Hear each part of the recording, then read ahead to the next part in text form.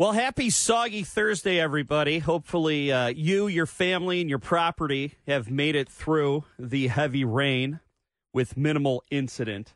It actually looks like the heaviest of the rain actually pushed north of the Tri-County area, and looks like Port Huron on back west seem to have gotten the worst of it. So I know in my picturesque downriver community, we got a nice amount of rain, but not too much.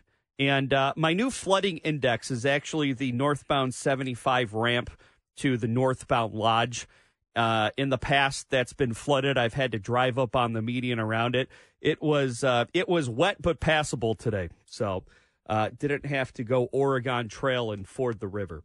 So I don't want to say we got off early because up north towards Port Huron, it looks like they got about 2 inches of rain, which I'm sure they got some flooding. But Chicago, I know that they got some tornadoes. I know that area. Elgin got the worst of it. My sister used to live in Elgin. It's I don't know if it was Dan Dickerson or if it's Jim Price who says nice area, but it's a nice area. So thinking of everyone out there in Chicago. Well, this is my absolute worst nightmare. Yesterday afternoon, a man who was working on the Ambassador Bridge, he fell 150 feet when he lost his footing on the scaffolding down into the Detroit River below. There was a bunch of people fishing and picnicking in a park along the river. They actually saw the man fall into the water, and they ran over to J.W. Westcott Company. They're a freighter company. Banged on the door.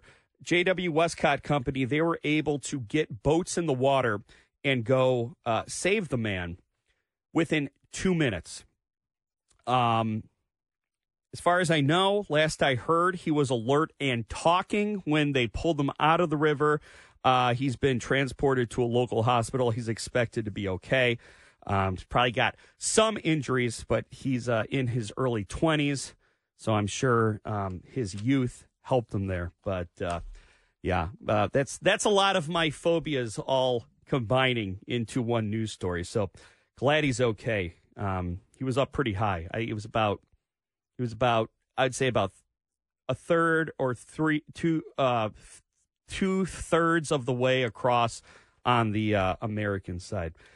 Andrew Hall, that man who attacked a woman inside her car at the Troy Target parking lot before murdering a woman later on in Detroit, was given a $5.5 million bond in an Oakland County courtroom yesterday after being rung up on over a dozen felony charges. In court, a Troy police officer detective testified that Hall did confess to both the attack in the Target parking lot and the murder of a woman on McNichols just west of Woodward. Learning more about Hall, he is homeless, and he has a history of home invasion and trying to escape police custody. That, along with the violent nature of his two crimes, have all contributed to the $5.5 million bond, and something tells me he is not going to post that bond. FBI Director Christopher Wray, he testified yesterday in a House Judiciary hearing to answer allegations that his agency is being politicized and weaponized against conservatives. Fox's David Spunt has more from Washington. Democrats accused the Republicans of having an ulterior motive. Wray used his opening statement to talk 2022 statistics. The FBI arrested more than 20,000 violent criminals and child predators. That's an average of almost 60 bad guys taken off the streets per day. And he scoffed when Republicans criticized the Bureau for suppressing the COVID lab leak theory, pointing out the FBI is the only intelligence agency that embraced that theory early on in the pandemic. Yeah, and I was watching this hearing because it was on yesterday afternoon, right about noon, and then it continued on later on in the day. And I'm wondering to myself, how is this playing with nonpartisan the nonpartisan American public, the ones that don't really identify as Republican or Democrat? To me, it kind of came across as Republicans kind of airing their personal grievances against the FBI for all the Trump indictments while giving Hunter Biden that sweetheart plea deal for not paying his taxes. Did he get off easy? I would say yes. Hunter Biden did get off easy, but the accusations against Donald Trump storing nuclear information and attack plans in Iran and unlocked closets, bathrooms, and ballrooms at Mar-a-Lago, to me, they're much more jarring than Hunter Biden getting sweetheart deals for not paying taxes and leveraging his dad's position as VP to solicit bribes and shady international business deals. Absolutely corrupt, don't get me wrong. But when you stack those against the accusations against Donald Trump, I think they're much more jarring. And we'll see what comes out of this. Usually these hearings are just a way for both sides to kind of get their sound bites in. We're learning more details about the stabbing of convicted sex offender Dr. Larry Nassar, former Dr. Larry Nassar, that happened earlier on this week. 49-year-old inmate Shane McMillan, he told federal prison officials in Florida that he stabbed Nassar 10 times because he made a comment about wanting to see girls playing in the Wimbledon tennis matches. The attack was not caught on surveillance camera because it happened in Nassar's cell. And last check, Nassar was in the hospital in stable condition. Look, a comment like that tells me Larry Nassar is exactly where he should be. It makes him sound unremorseful, unrepentant, and the fact that he is locked up where he can no longer be a threat to society or any future survivors. Like I said, it's exactly where he should be because it sounds like he's still non-repentant, and he would only be a repeat offender if he was not locked up. Confessed Oxford high school shooter Ethan Crumbley and his defense team, they have officially filed a number of requests when it comes to sentencing the juvenile for killing 4 students and injuring 7 others back in November of 21. Now, according to the filing, Crumbley sees himself as being redeemable and rehabable, and he would like the life sentence without parole condition to be dropped before sentencing. Now, as reported earlier this week, Crumbley requested to wear street clothes to court instead of the prison-issued orange jumpsuit. My guess is that's to make him look more like a child and try to elicit some kind of subconscious sympathy from the judge. He would also like to prohibit eyewitnesses of the shooting from testifying at the upcoming hearings. And he would also like to keep the details and circumstances of the school shooting out of hearings. According to his lawyer, the facts of the crime themselves, no matter how horrific, do not satisfy any of the Miller factors or justify a sentence of life without parole. And these Miller hearings are the hearings that will determine Crumbley's sentences.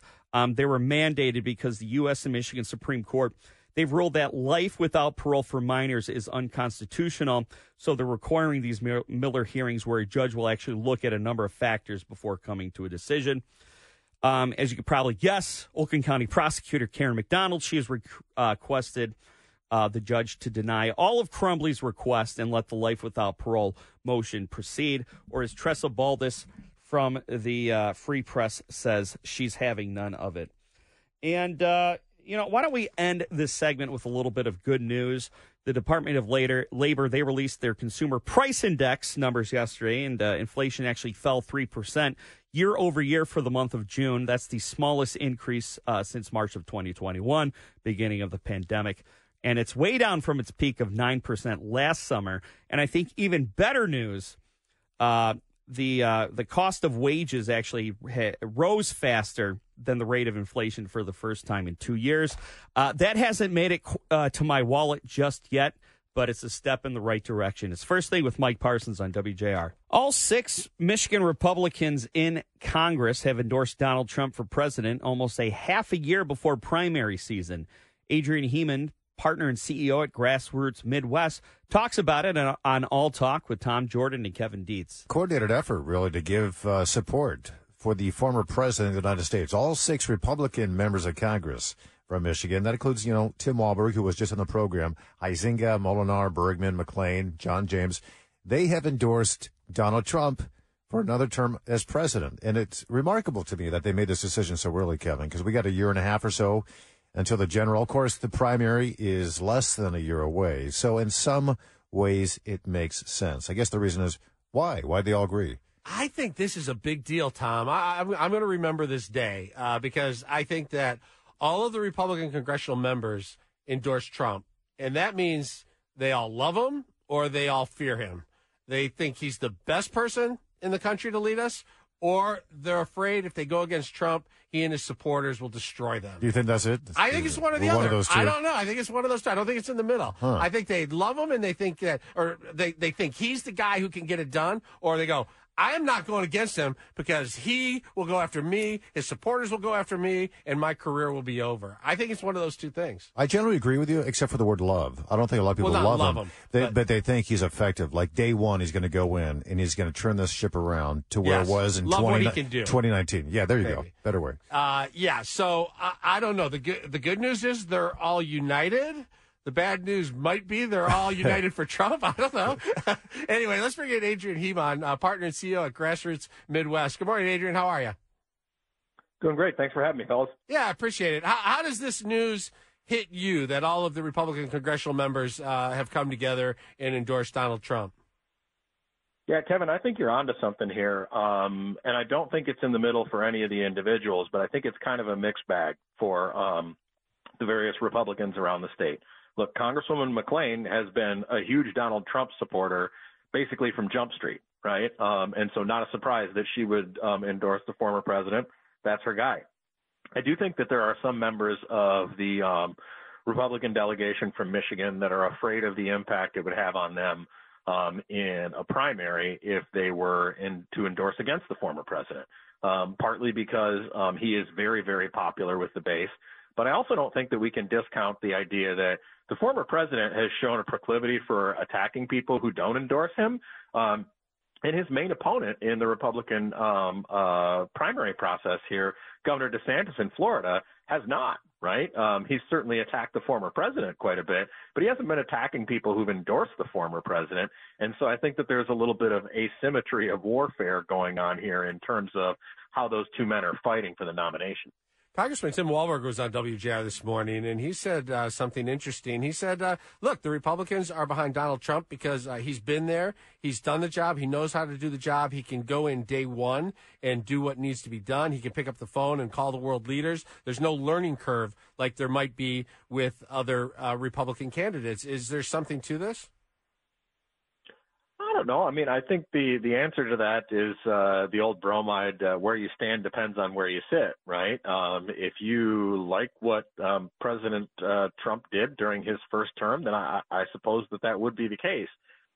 If you don't, or maybe you like some of what he did, but you're a little more ambivalent about his personal style and you know, some of the real toxic stuff, I don't know if that's the case. So I think that's really different voters are going to perceive that differently. Yeah, you look at some of these candidates, and so Tim Walberg was one that was speaking to us this morning on WJR. But there's, you know, John James, for example, he says his reasons for supporting Trump is that he's already proven to be successful in areas like the economy and the reputation of America around the world, the global standing of the United States.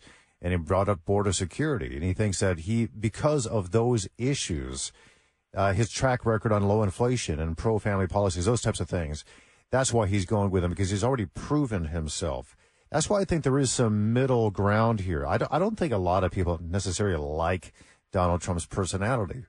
But is there something to be said, okay, when you've got a Donald Trump track record and you got a Joe Biden track record, and you compare those two things up against one another and compare and contrast?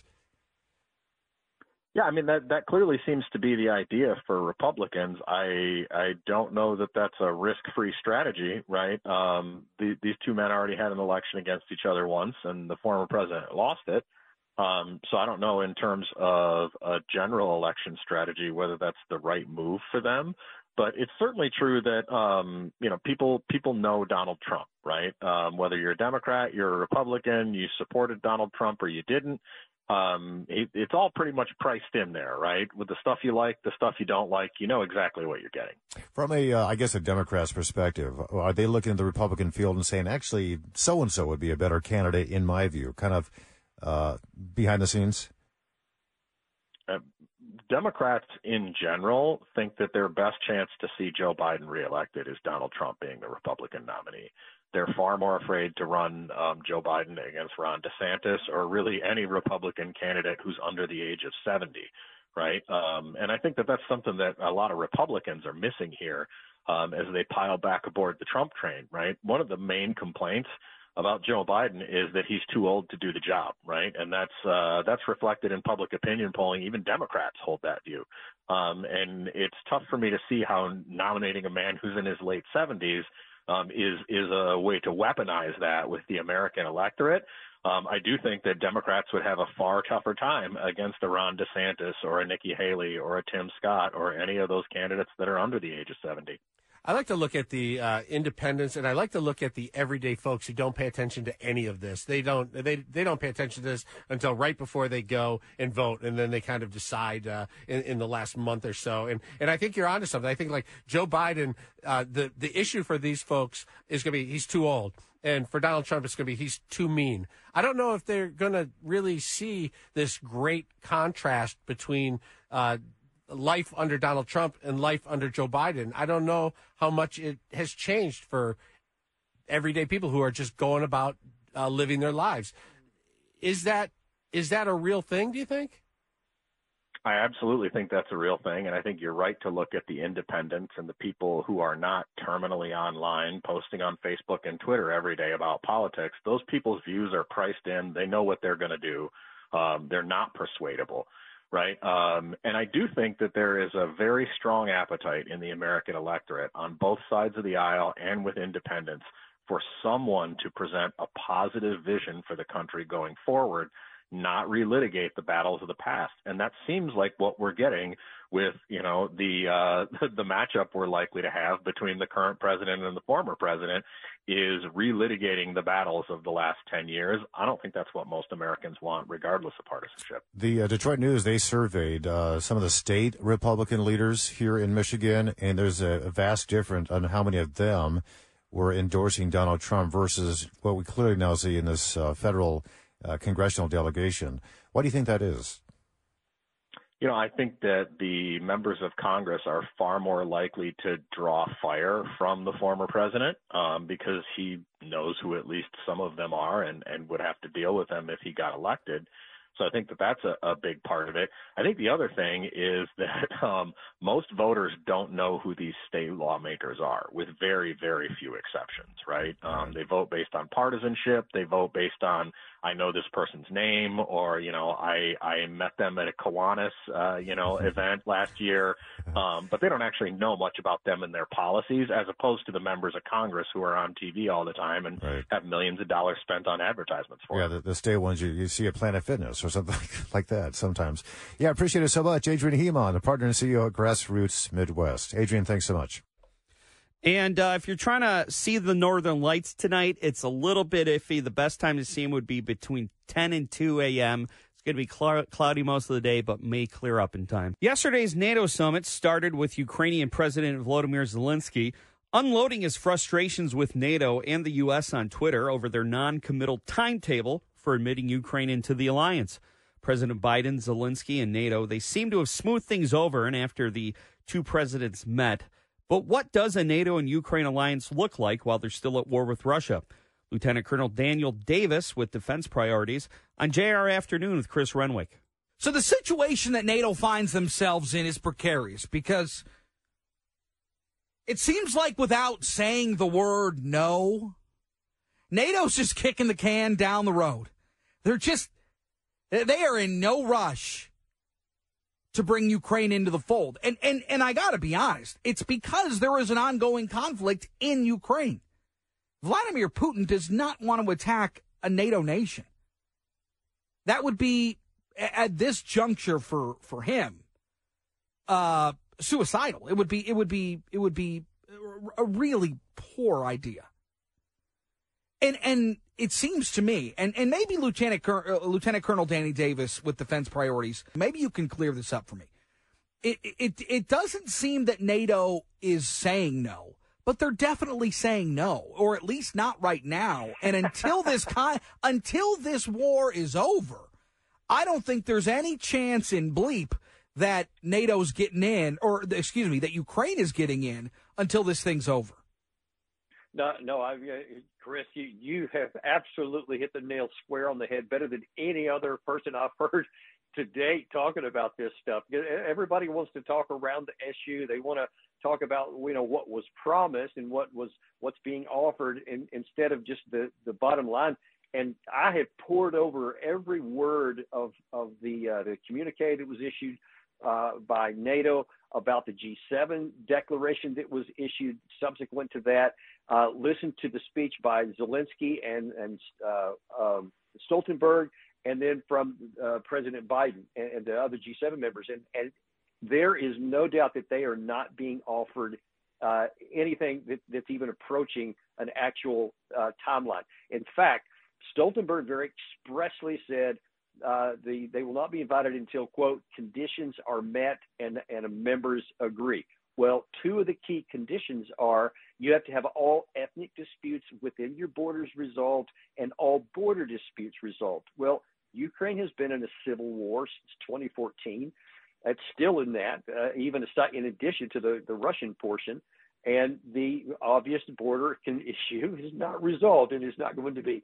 And until those things are, meaning until there's a peace agreement that all sides agree to, there's not even the possibility of meeting the actual conditions. Everyone in NATO is aware that nobody has the slightest interest in bringing in Ukraine during the war, because they know that would be almost immediately turning into a war, and they're not going to do that. We're willing to help Ukraine. We're willing to help arm Ukraine to defend themselves, but we are not willing to go to war on behalf of Kiev in a thing that can only harm our national security. We're not going to do it, and I pray that Biden continues to stand by that. Well, and I think that the other stipulation, one of the other important stipulations, if you want to be a NATO member, is you've got to be a democracy. And Ukraine is like a quasi-democracy. You mentioned the Civil War. They're not a full-fledged democracy, and I know you can throw Turkey in the mix as being maybe an exception, certainly a little bit to that rule. But the thing that I found most striking today, and we're going to get to whether or not it benefits the United States for Ukraine to be a NATO ally in a moment, but the president said today that NATO is more united now than ever in history. That's a quote. I'll paraphrase what NATO said. They said, well, until everybody's on board, until we've got everybody on board, we're not going to offer that membership. So who's lying here? Is this really the most united NATO in history, or are there still defectors that aren't for this yet?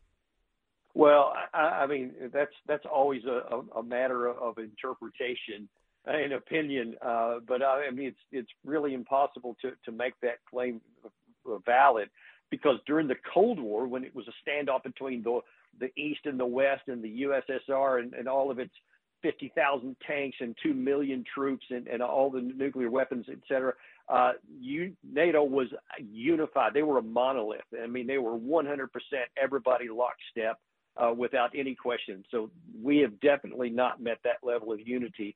And you don't have to look further than Turkey playing this to the maximum and withholding initial acceptance of Sweden and even Finland until they can get concessions. They can get what they want with EU membership. You have the president of Hungary, who is definitely not on board and has been kind of neutral in a lot of these respects, and is not interested at all in turning Russia into an enemy. So, no, we're not unified on this. Nobody wants war. Everybody wants the war to be over.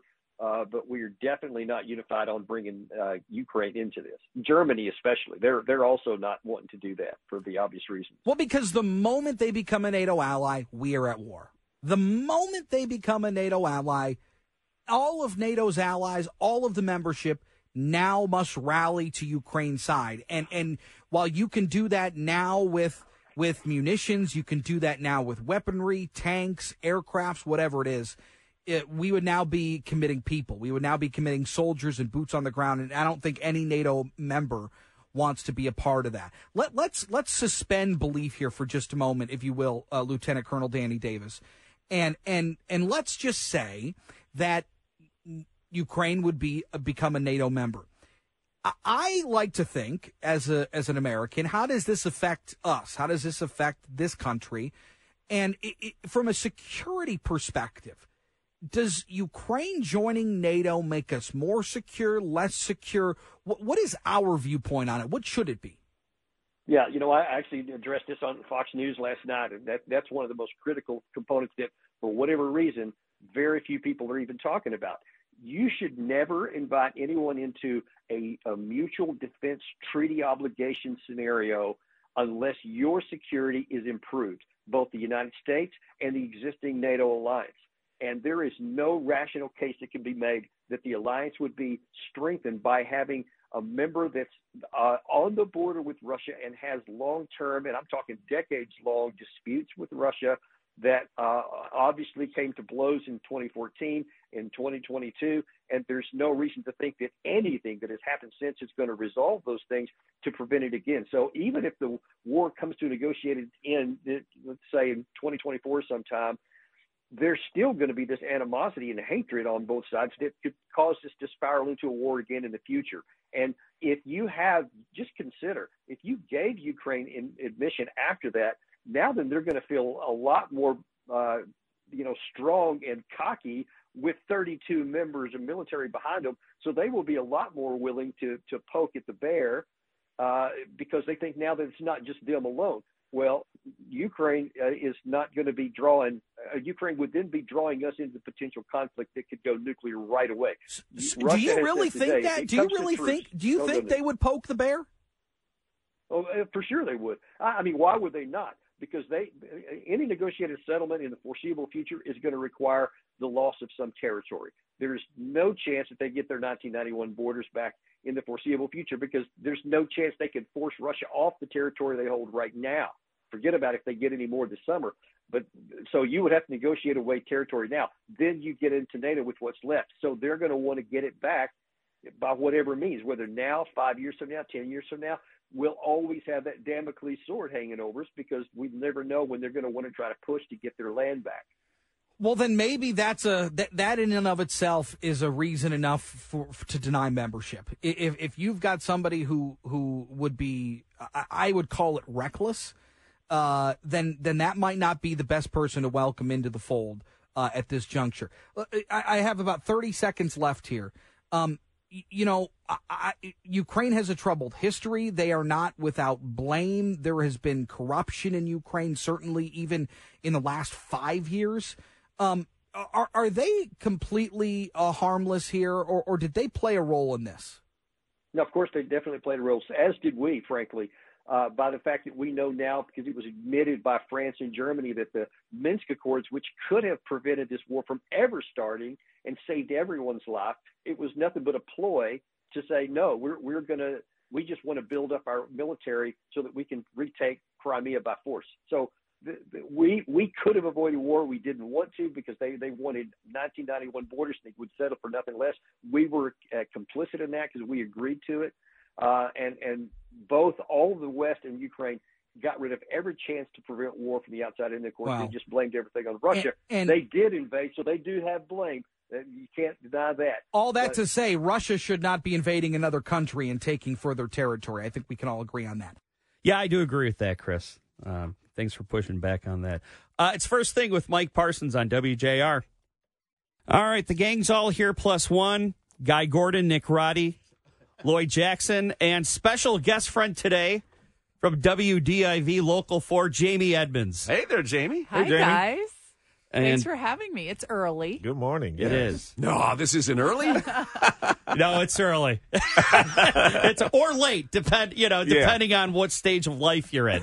Did anybody have any flooding issues on the way in? I had a pond to navigate. No. No, I didn't have any problems. No. As I said earlier, my flooding index is me getting on the 75 northbound ramp to the lodge, and there's been times I've had to go on the shoulder. It was damp but passable today, so well, that's a win. Yeah. And our basement flooded one time, like years ago. So now every time it rains, I'm like getting everything up off the floor. Oh, yeah. We didn't finish our basement, but we got a deal on a house with a finished basement. And I think if I'm to do it over again, I'm actually going to find a house with a not finished basement so I don't have to worry about it when it rains. Yeah, well, welcome to Grosse Pointe. You just keep things higher than ground level in your basement. Yeah, the humidity goes up and the Chalmers area floods, right? Yeah, definitely over there, and especially in Grosse Pointe Park, they've had some issues. Yeah, you build your man cave on the ground floor or on the higher. crates. Right. Yeah. Or on crates. Or she shed. Yeah, that's right. Excuse me. Right. You're what's the unisex word for man cave? Sports cave. There you go. The There you sports go. cave. That sounds like a segment. The sports cave with Jamie Edmonds. Well, I know we were all on the edge of our seat, but we have found out who is going to be on this next preseason season of Hard Knocks, and it's going to be the New York Jets, which I actually think is You got to have it, right? Right. Aaron Yeah. Rodgers coming in. Right, exactly. And you wonder how much you're actually going to see of Aaron Rodgers. And obviously, there's going to be no quarterback controversy itself between Aaron Rodgers and Zach Wilson. But maybe there might be a little bit of drama on the show. There's been some words exchanged in the offseason. And my question is, who do you root for? I'd like them both to lose, to be honest. Yeah.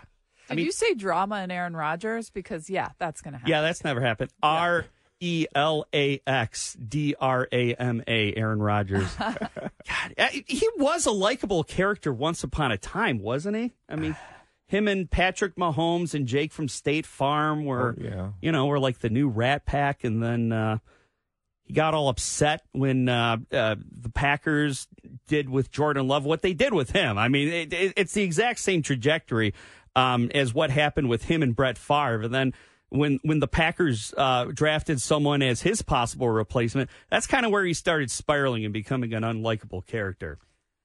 I mean, to me, it was I'm going to retire. Oh, wait, no, I'm not going to retire. That was the start for me where I was like, I don't think we've I like heard that this guy. before, haven't we? Yeah. Yes, we have. Well, and then just not the not showing up.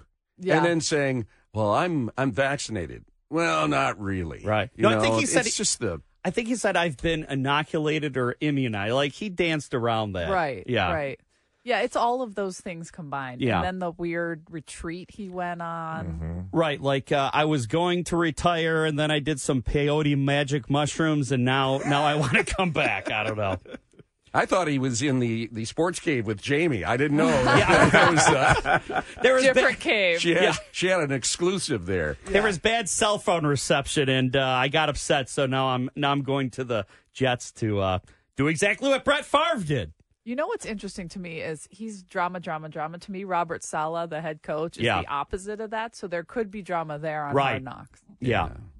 And but you're not going to have Coach Dan. No. Coach Dan, right? Exactly. Who was the star? He was the star of that. Yes. Without drama, just excitement and Right. passion. I mean, it's going to be a different kind of Hard Knocks. Yeah, I was great point because it's going to be the exact opposite. Last year, Dan Campbell, Rodrigo, the Lions, they became America's sweetheart, and I think the Jets, it's going to be the opposite. Well, so much so they asked them to do it again. So people loved them. Yeah.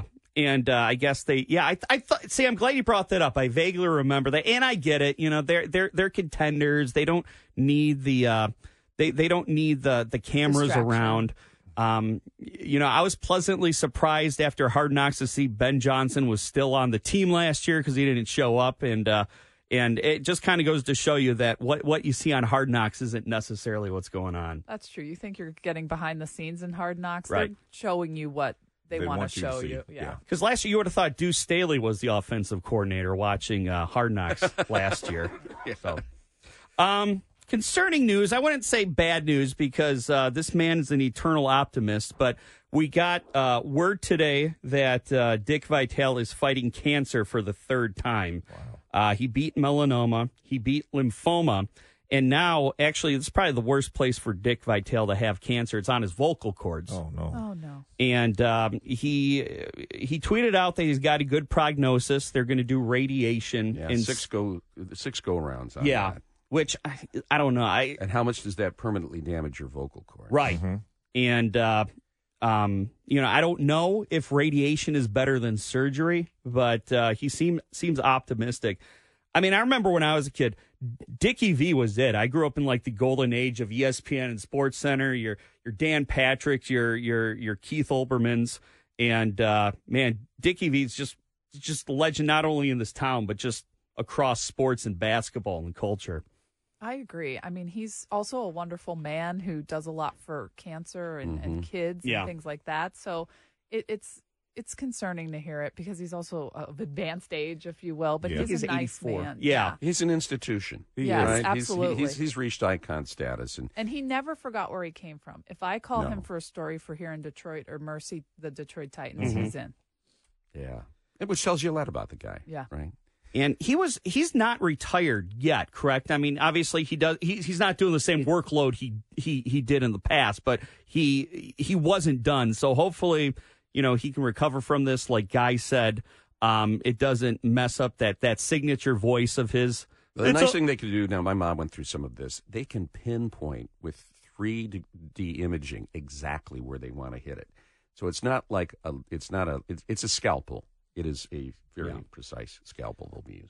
So get well soon, Dickie V. Love Awesome, you. baby. We'll be right back.